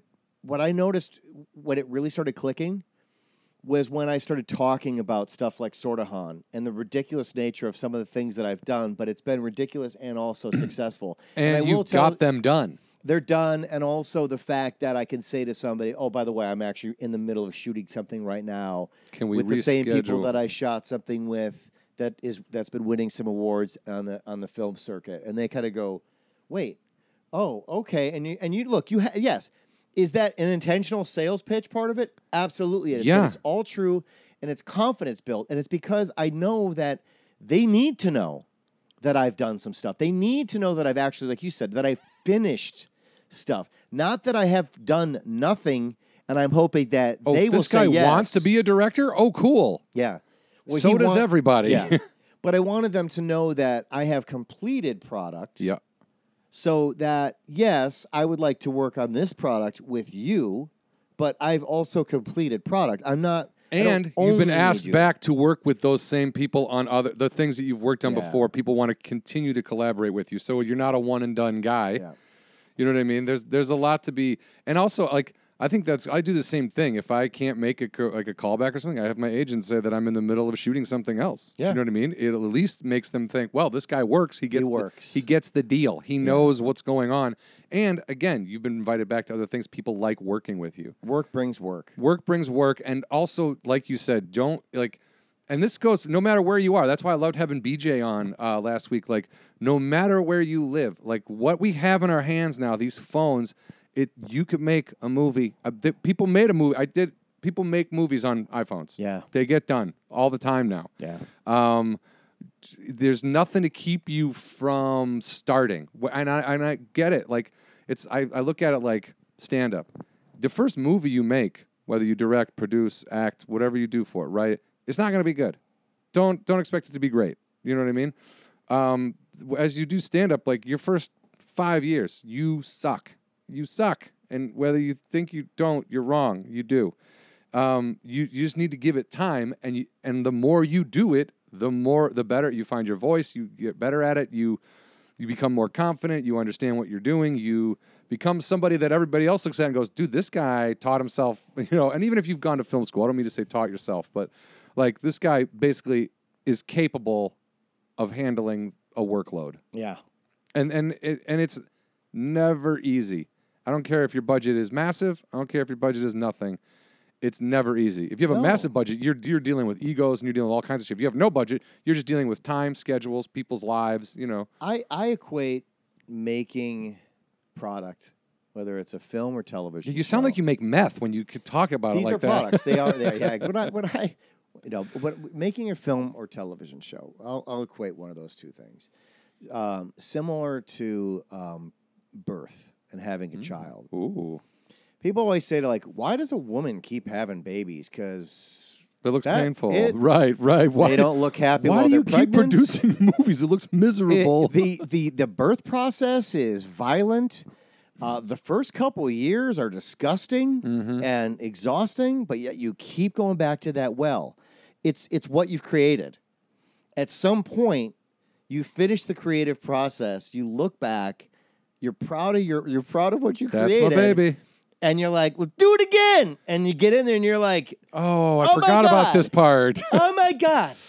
Well, it's Do just we have to do that shot again? Yeah, it's like how your body come on. your body doesn't remember pain. Yes. You know what I mean? Yeah. It's just like you can't relive pain because that would be awful. Yeah. But that's why, and you sort of forget about it. So like I've done the same thing. Like finished a season on Punk. Like man, we're done. Woo! High five. Let's go get drunk. Let's party for 2 weeks. Oh, it got picked up again. We're back in the offices. I'm like, oh right, this. Yes, and you're not. Yes, exactly. And you're like, this is really boring right now. This is horrible right now. What happened to the exciting shit? The ending. But again, it's you go through that process, and you got to love it. Yeah, you do. Because there are going to be times where you're going to be sweaty, gross, disgusting, tired, frustrated, not getting what you want. There's 90% of it. Yeah, and but ultimately, you go in and you see some of the dailies, or you see some of the stuff you shot, and you go, huh. That's fucking good. Dude. And there it is. There's the adrenaline kick, and you so you go right back into it. It is literally like doing a bump of cocaine. You're like you're tired, you're beat down, whatever. And this is just from like an actor's point of view, but also on the other side of the camera, the crew is just, if not more exhausted than any actor on set. Right. You know what I Well, mean? yeah. But so. You finish a scene or whatever, and you're like, God, I just want to go home. I just want to be out of this fucking makeup. I hate the grease in my hair. I hate all this shit. But then you see the shot, and you're like, oh, you're making me look like an actor. Oh, that's good. I like that. And then you're like, whoa, let's do. Oh yeah, you know what? We can do another take of that. I can do that again. I can do that again. You like literally get coked up out of nowhere. You're like, hey, all right. Yeah, it's ridiculous. But again. There's ups and downs to every job, every lifestyle, everything you're ever gonna do. There's gonna be pros and cons, but like when the pros get you so high, you're just like, oh man, I love like stand up. I love it when I connect with an audience, that it's the best. Like I featured for Dan Cummins down at the Comedy Store in L.A. and then down in La Jolla, but I was with Doug Mellard, who's been on the show, and he hosted the show at the Comedy Store in L.A. and then I featured, and then Dan headlined and. But Doug was out there, like, it was the main room. It was crowded. Like, the crowd, they were there for Dan, but Dan brings a sweet-ass audience, and those people were having a great time from the get-go. And Doug said it. He's like, dude, I didn't want to get off stage. Like, it's been a little while since I've been on stage, and I did not want to get off stage. And I'm like, dude, that's every night when I'm working with Dan. I'm like, 25 minutes is up? Fuck! Like, dude, I could do another half hour easy with this crowd. You know what I mean? And it's just fun. And then there are times when I headline clubs where I'm like, oh, it's only been 5 minutes? Well, I got another 50, so this is going to be miserable as shit. Well, but I also think, and again, to tie that also into the pitching thing that you were talking about, I think one of the things also that at least that I've noticed when I do it now is because I've been through all the shit, because I have been on set and produced so much, and been through all those struggles, that I appreciate the moments as well. And I think that it comes out. It may not necessarily be anything that you say specifically, but it's part of your building blocks. It's kind of what you're talking about. Think about all the, like, I remember, when I first started as a stand-up, there were days you're like, oh, not another open mic. I can't stand these open mics. I can't be number 47 on this list tonight and watch the other 46. But I got to it. It's like all that stuff. And you realize that something about all those nights, something about all those moments, there's something inside of you. It's a piece that builds inside of you that ultimately, when you have the good moments, when everything clicks, and when you have confidence, and when you start doing things with, I don't want to say with reckless abandonment, but like not worrying about every second because you think it's gonna destroy everything you've ever worked for. When you can remove that element, and just roll, and it's because of all your previous experiences, makes a huge difference as well. Yeah, I mean, I can't. I say this all the time, but I can't stress enough how if you really want to get involved in production, in making TV and making film, I would always suggest starting as a production assistant. I think starting at the bottom is key. I think you won't stay there long. If you got a brain, if you have common sense, you're not going to be a PA for more than a year. Yeah, if you're hiding Well, and not doing what you're asked, then sure. yes. Yeah, you'll be there for a long time for whatever reason, or you're going to just get fired. But like, just to know the ins and outs. Like when you go into a meeting and you can tell, like, they know you've produced things like Sortahan for no money with your friends and made it look fucking awesome. Yeah. Like this all that stuff comes into play as you get older. Like it's all really important. I don't know. It's basically, as an artist of any kind, create. I think that, like, whether you're a painter, your first couple paintings are going to suck. That's fine. Just keep doing it. You know what I mean? If you get joy out of it, other people will get joy out of it. Yeah, absolutely. And again, you also have to be excited about whatever it is that you're doing, whether it's yourself, or something that you're pitching, whatever it is. If you're not excited about it, if you're scared, people can tell, or if you're unsure about yourself, or you lack confidence, don't get me wrong, confidence is a really hard thing, and I get it. Mm-hmm. You go into these strange rooms. Oftentimes it's faked. Yeah, it's all bullshit. It's bravado, man. It's just, and you also, but at some point though, you got to let go of certain stuff. It's like going on stage. You just tell people, the day that I realized that I could do stand-up was the day that I realized that it was totally okay to feel everything that I felt, but the minute I put my foot up on the stage, it's like you had to let that go. It's like taking a cloak off. You drop the cloak at the end of the stage, and you walk on, and all that stuff stays over there. You want to bring that shit back into your life, grab it on the way off the stage. But once you get in there, you made that decision. You made a conscious choice to do that thing, and let it go. You just got to let it go, no matter what the results are. And you will still fail the majority of the time. I'm going to guarantee you, all these pitches that I'm doing, I 10% success rate at best. I guarantee you that 90% of them, no matter how well they go, are still going to go nowhere. But you may build a relationship, and maybe within that relationship, one of those things gets made, or something else you have gets made. Well, that's the second level of knowledge that you have to have going into a room. Is you cannot treat that moment as the one and only moment. Yeah. Because if you do that, you're basically, one, you're selling yourself short. And two, you're saying to them, I don't have anything else. Yeah. And you better buy this because I got nothing. Well, but it also changes the way you treat it. Like, you can get snippy. Like, if they're not taking it, your attitude is like, well, fuck you, then I'm probably not going to work with you anyway. And they pick up on that stuff too. Like, oh, okay. I can't handle criticism. Yeah, and I don't want to work with this person. And you're right. Like, a lot of times, it's like auditioning, something that I tell you guys that I got out because I couldn't do it. Like that, you're chipping away. Mm-hmm. You're getting no. It's but practice. You keep coming in and they like you, but they're like, no, not today. No, not today. No, not today. Hey, John's here. Oh my God, this is the one. Yeah. Boom, there it is. Yeah. It's the same thing with pitches. I like you, dude. I can't do this show because it's not right for us, but I hope to see you again in the future. Yeah, but keep us in mind for your other stuff. You've already told me that you're going to keep creating, and that's awesome, and we love that. And I know it's hard for us to separate because you're thinking to yourself, it could be another 2 years. Why I don't want to wait another 2 years. Like, I get it. We all don't want to wait. Right. Life is short. The years go by. But you have to keep moving forward no matter what. And hopefully you'll run to the one person that goes, today's the day, let's do this. And you go, fuck yeah. Yeah. Yeah. And then maybe your project is canceled immediately, but that's not the point. No. the point is you get to brag you got nonstop something, that you're in production with something. Yeah. And then look, once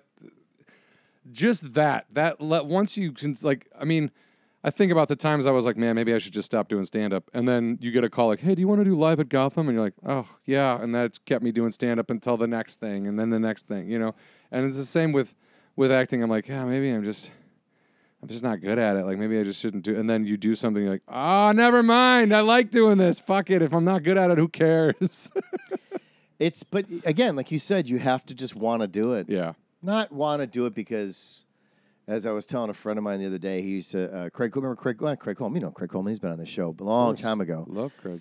But Craig was talking about something, and I go, yeah, I go, the way you're talking right now, Craig, I go, you kind of sound like, Craig used to tell this joke about this guy who would pull up in front of this like field of birds and angrily get out of his car, open up the trunk, grab a shovel, and start shoveling bird feed out for the birds. But he didn't seem like he enjoyed 1 ounce of it, and he was just pissed. And I was like, because Craig the whole time was like, why are you doing this if you get no joy out of this? Because he goes, everything about what you just did was so angry. Yeah. But it was such a kind thing you were doing, but angry.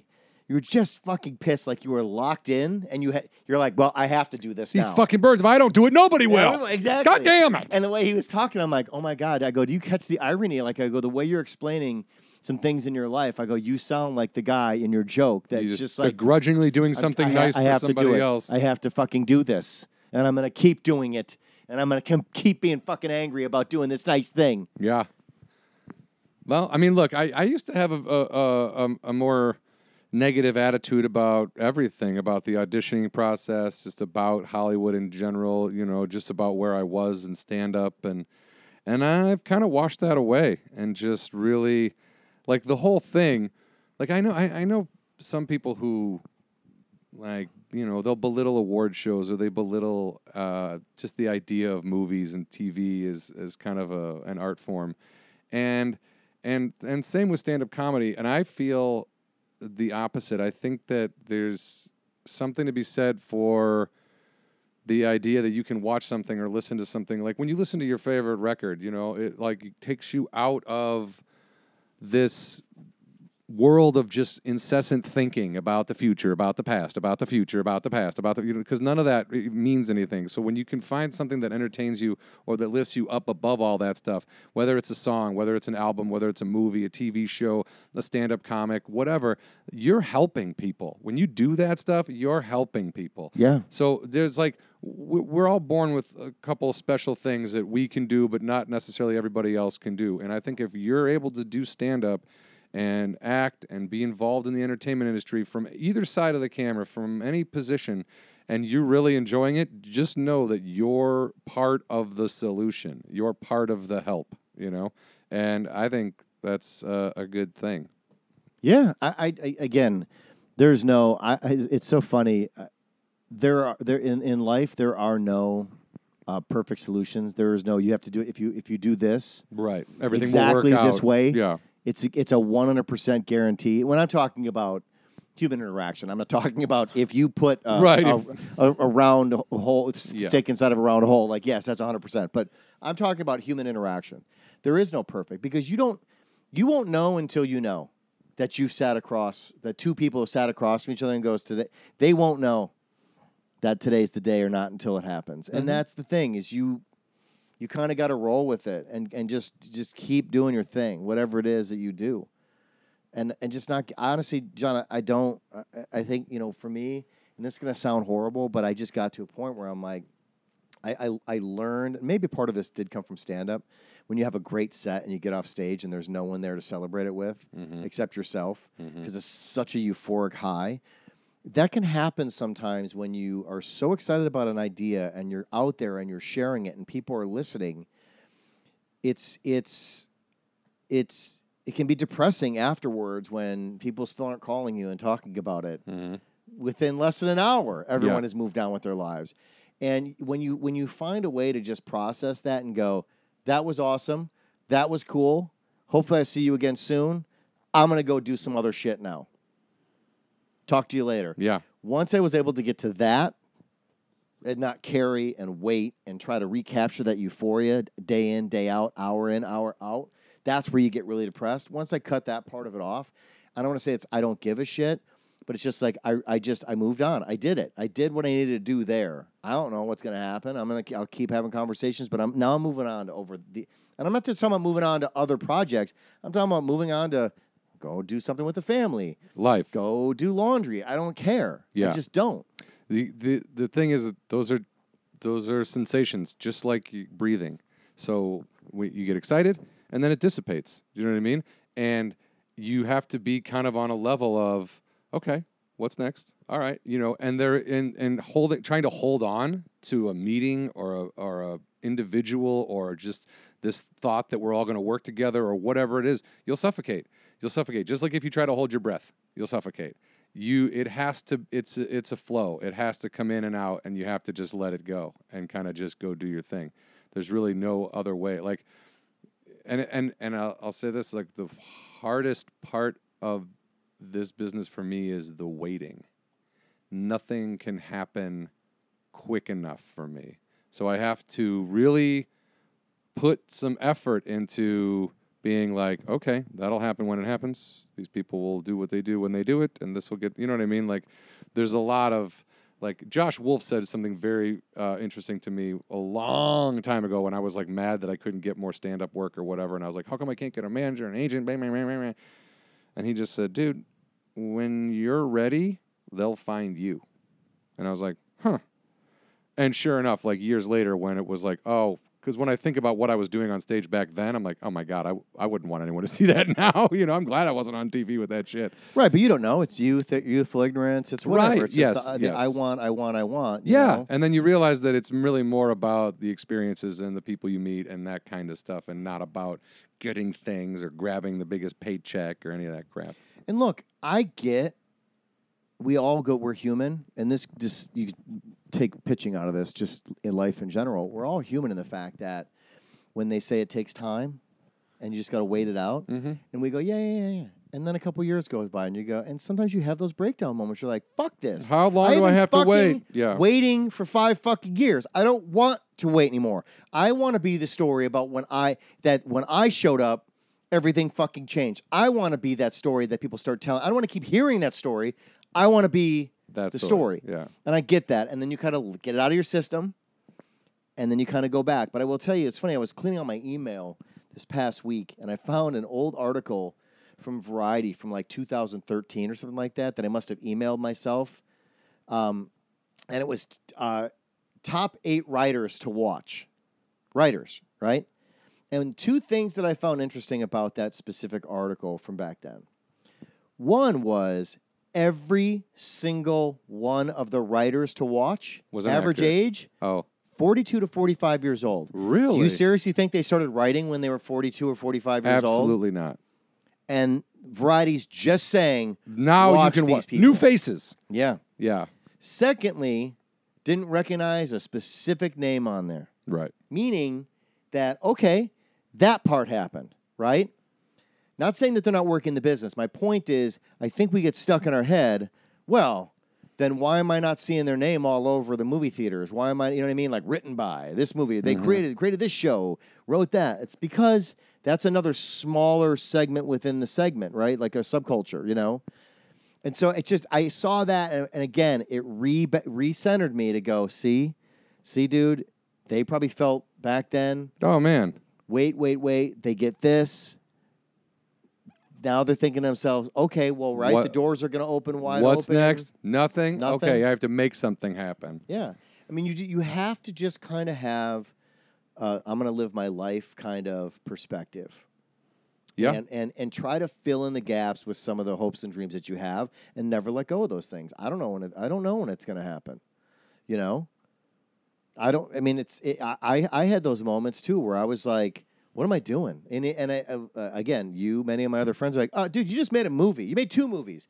You're making a 3rd thing right now. Yeah. Okay. What do you mean? What are you talking about? But that's what we get into our own heads. And you might not. You're just like, well, but I'm not. This isn't my name's not up on every cinema across the country. I'm not making huge paychecks. But at the same time, there are people that are just sitting around going, I'm a director. And they're not directing anything. Yeah. You can say those. I'm a director. I'm a producer. You can say that and go, yeah, I fucking did that. I haven't. Yeah. Yeah, and I think what happens usually when you get into those idle time gets in the way. It's very dangerous. Yeah. But it also, like, it's crazy because it used to be more dangerous for me. Like, I used to spend, like, I went through phases, but like it would be just a lot of like laying around watching TV, not doing anything. Like, well, because when I had production work, I was so wiped out after a cycle of punk that I would just sit and do nothing, get fat, get drunk, eat hamburgers. You know what I mean? What's wrong with that? Nothing. Do I do that after we're done here? Yes. Okay. And then go back to work.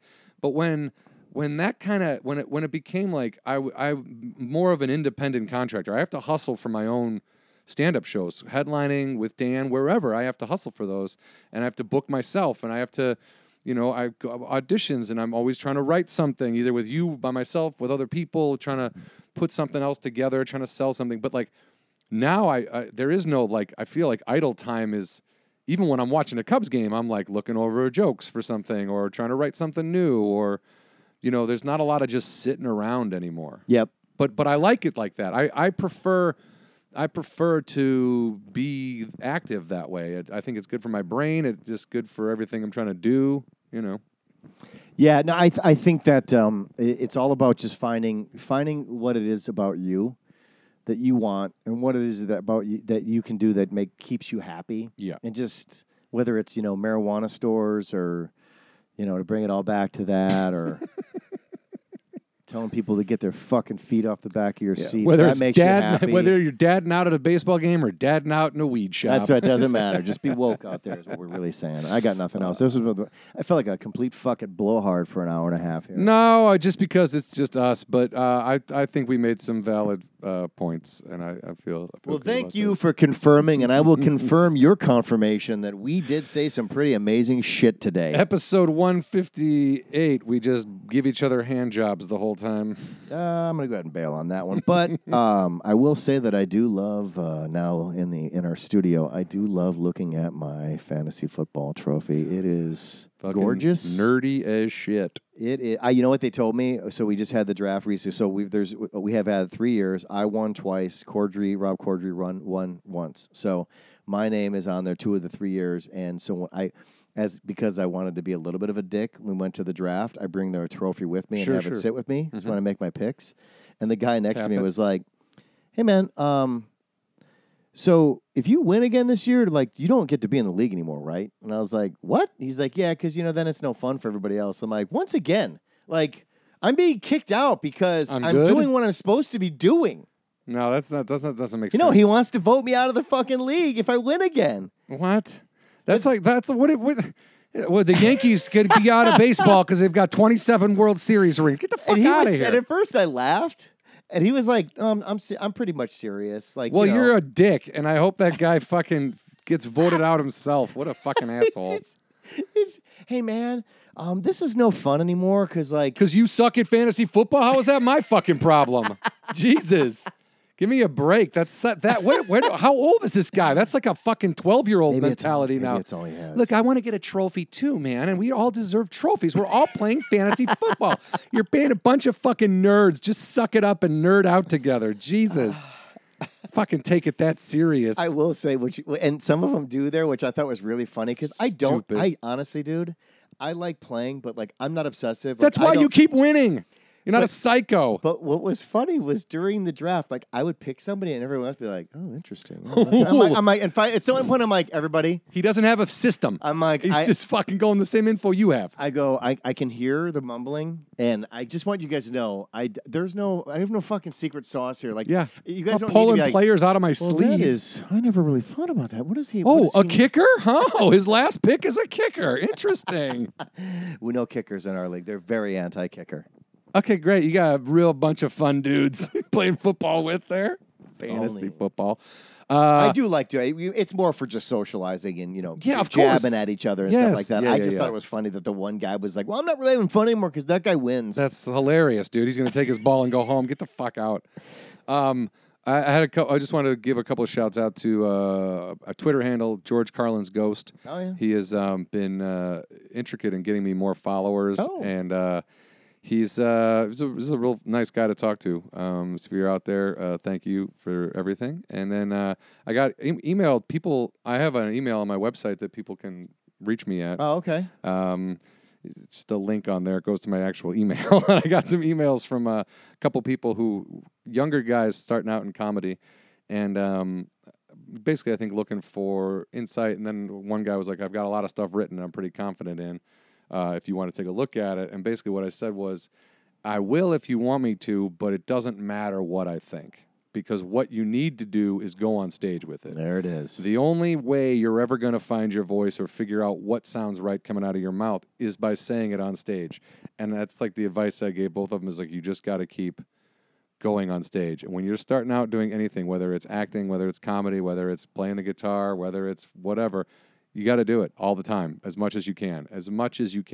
And I'm talking acting in some shit. You might read a script and go, that is terrible. Well, then you're going to make your character the best fucking character in that terrible thing.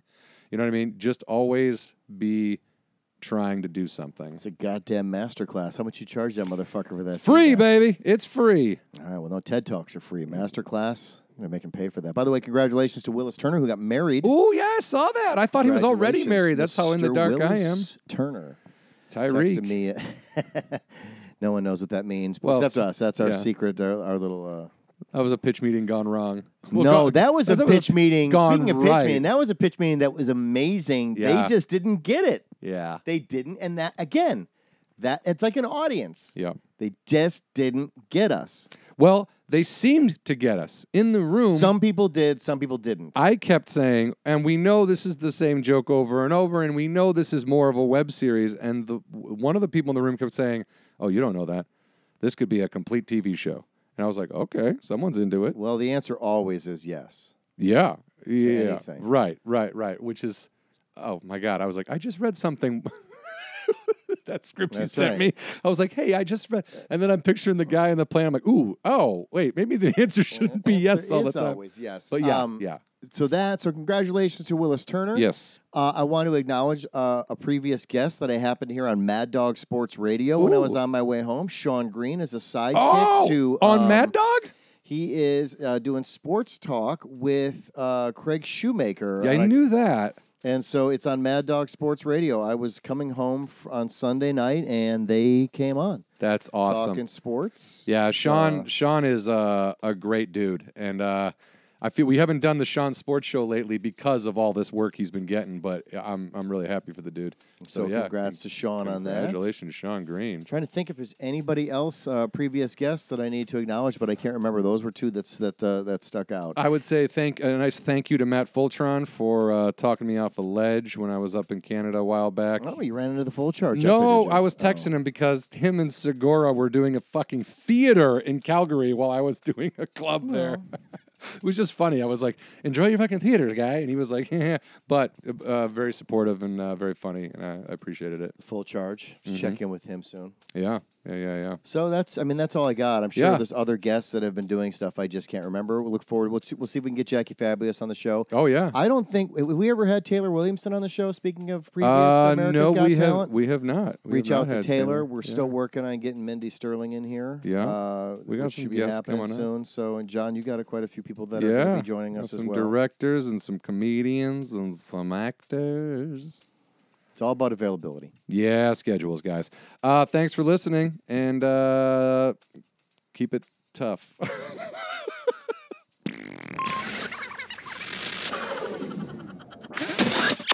Thank you for listening to Hollywood Anonymous. Don't forget to follow us on Twitter at Hollywood Anani.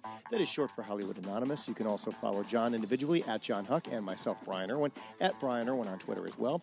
Both of us can be found on Facebook. You can also Google us and contact us directly, HollywoodAnonymousGuys@gmail.com. Thank you again so much for listening, and please don't forget to subscribe